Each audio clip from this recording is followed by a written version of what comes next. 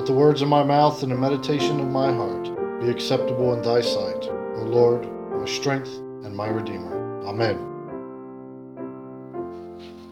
So this morning we begin we begin anew as we set off as believers and even as a church community, as we set off on our Advent journey. A journey that in a few weeks brings us to Christmas Day, Christmas morning. For us, obviously, as a church, it's very special because our last service in a space that was our home was this day, the first Sunday in Advent last year. And so we've finally come full circle and are making our way now on this journey that we stumbled through in my sunroom and living room, but no more. This journey we begun this morning started with the litany. Despite the quality of the job that I did in delivering it, we started with the litany, which in the 79 prayer book that the Episcopal Church uses and the 2019 that the ACNA uses, they call the Great Litany. And it's obviously the litany is penitential. There's a lot of Lord have mercy, and we beseech you, or we beseech thee, and all these sort of things. And so because of that, because of the penitential nature of it, the litany is actually the most appropriate way to begin this journey, this Advent journey on the way to Christmas. After all, it's through repentance that the faith journey began inside each of us in the first place. And Advent is the head of the church calendar, and so it itself, again, it's a beginning. And so what better way to enter into this new year of the church than through repentance and calling upon the Lord to hear us and to forgive us. But Advent is not just, it's not merely the beginning of the church calendar or the liturgical year. It is also a time of anticipation, a time of preparation, and a time of remembrance. Advent and Christmas are often confused. The confusion arises because most North Americans begin celebrating Christmas before it actually arrives. Because again, Christmas is a 12-day season that begins on December 25th, not before. But here in America, we wake up the day after Thanksgiving typically. Of course, there are those people who the day after Halloween begin setting up. But that most of us, the day after Thanksgiving, we arise and we start singing Christmas carols and putting up Christmas trees and putting up Christmas lights and decorations and this and that and reindeer and fat men in red suits and all these sort of things. And it's obvious Christmas is the most wonderful time of the year. There's no disputing that. It's a good time, a jolly time filled with lights and family and cheer and presents and all these sort of things. And while that's not bad, obviously that's a good thing. There's nothing wrong with us looking forward to Christmas, even when it's still weeks away. Even if your wallet doesn't look forward to it being here, there's nothing wrong to looking forward to it, but let us not forget the path we got to travel to get there. This path of preparation,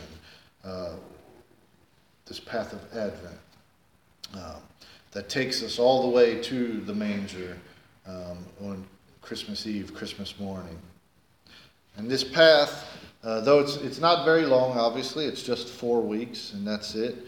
It's filled with hope, it's filled with peace, it's filled with joy, and of course it's filled with love. And that's what the candles represent. Today was hope.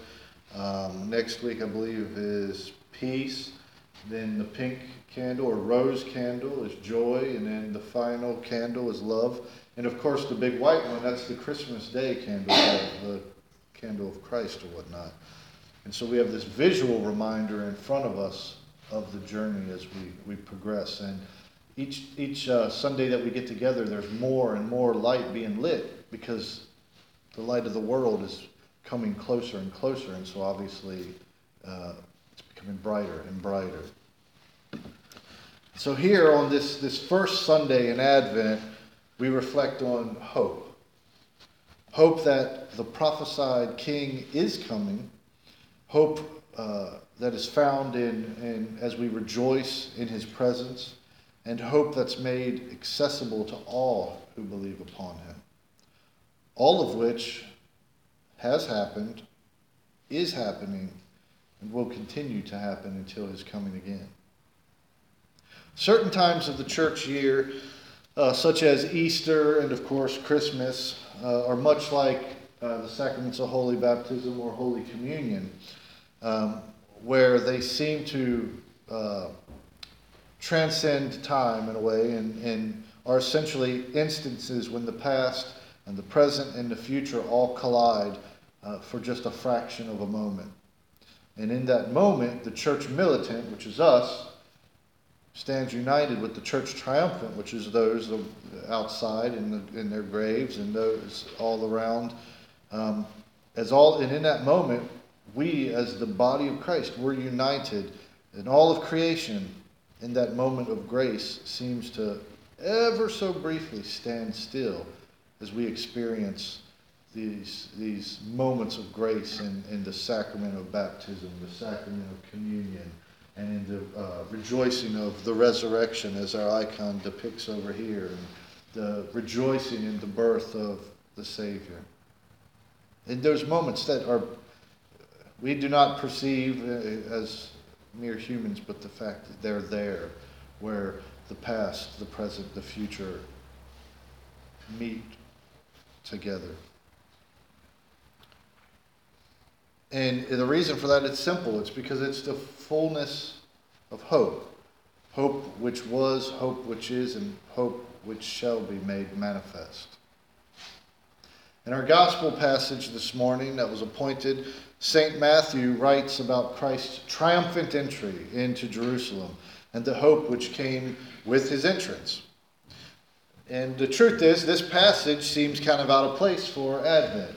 Sounds like a Palm Sunday passage that we should be celebrating right before Good Friday and such. But it's actually fitting for this day as it speaks to the King's arrival and the preparation of the people for his arrival. Essentially, this morning's passage was his coronation procession. Our text tells us that as the people rejoiced in Jesus' arrival and shouted Hosanna and blessed Son of David and all these, that all the city was moved that day. And yet even then, most of the people still were not prepared, as they only saw him as a prophet. They did not see him as the prophesied Messiah who was to come. Despite the seemingly countless prophecies from the Hebrew Scripture that Jesus was fulfilling left and right throughout his ministry and his life, they still just saw him as a prophet, as a miracle worker, a wandering rabbi, and not as the Savior of the world, the promised Messiah. Which thankfully today, as Christ comes by the Holy Spirit to us, we recognize him. But the reality is not everyone recognizes Christ today either. Even when this Holy Spirit tugs on their heartstrings, there's many who still don't recognize that the Savior of the world has come, that he is here in our midst. And we as believers, again, we do recognize him by the Holy Spirit, and we do that. And as we progress through our life, we continually prepare ourselves, proclaiming Hosanna and blessed is he, Son of David. We reflect these things and we rejoice and we proclaim these things in our life as we are very intentional about our walk, in our walk of obedience and submission to him as our King, as our Lord, as our Savior. When we gather together on Sundays and on Tuesdays and any other time that we can come together as brothers and sisters in faith, but specifically when we gather together to encounter Christ at the table, in the bread and in the wine, or when we gather together to sing hymns and spiritual songs and those sort of things, and when we devote ourselves to the apostles' teaching, those are the ways that we prepare. We might not lay our clothes before his feet and cut branches off trees, but this is the way we prepare, by coming to the table, by singing, by enjoying the presence of of Christ within each and every single one of us. Christ's entry into the city gave the people hope. Obviously, that's why they took their coats off. That's why they cut the branches and waved them before him and proclaimed him king, proclaimed him Lord. Likewise, his continued arrival in our lives give us hope. And his eventual return gives hope to all believers, everywhere and every time.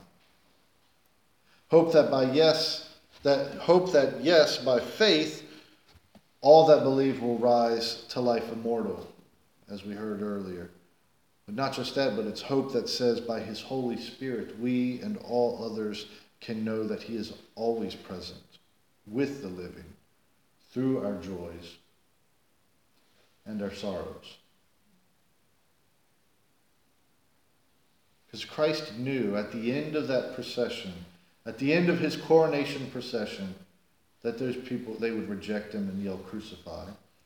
So even in the joy and in the coming sorrow, he still was among his people.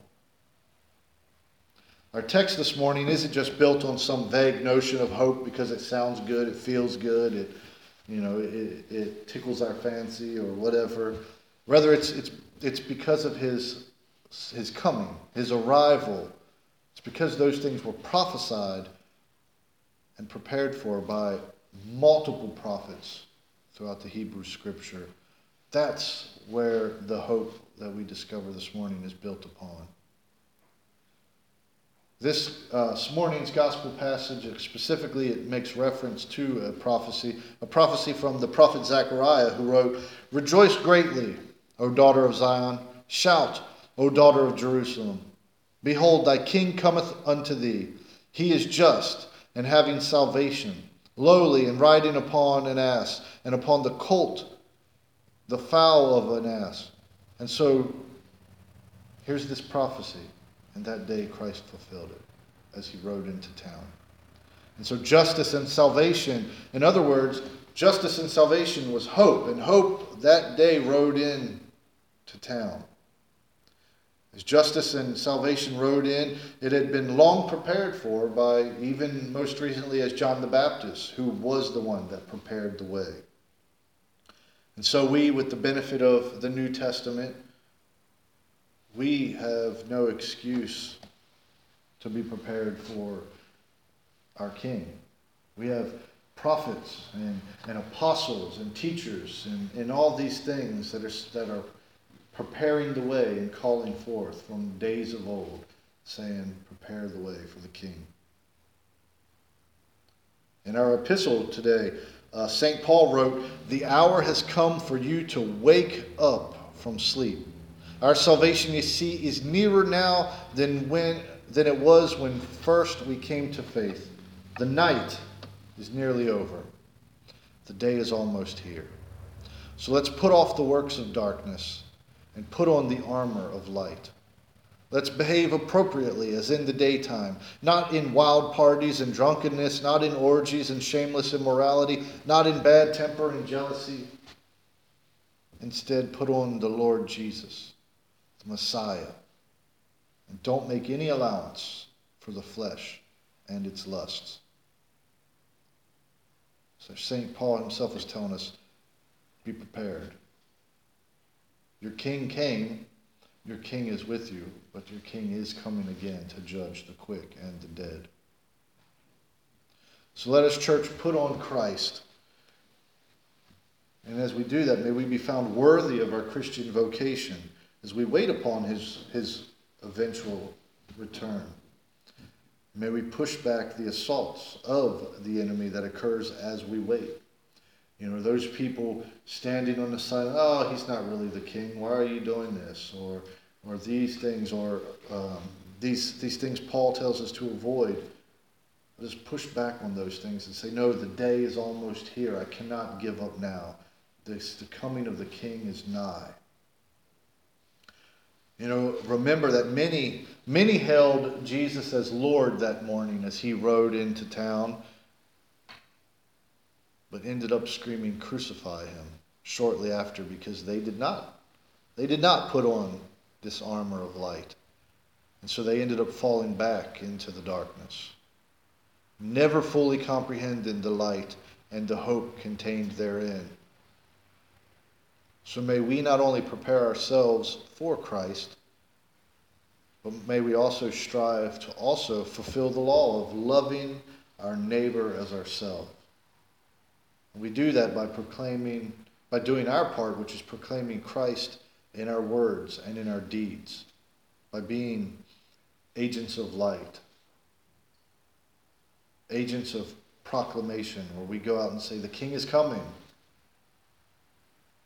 That way others like us, through repentance, prayer, and honest walk, and honestly walking before the Lord, can find not only hope, but be prepared as well for when the King does return. And now unto God the Father, God the Son, and God the Holy Ghost be all honor and glory, both now and forever.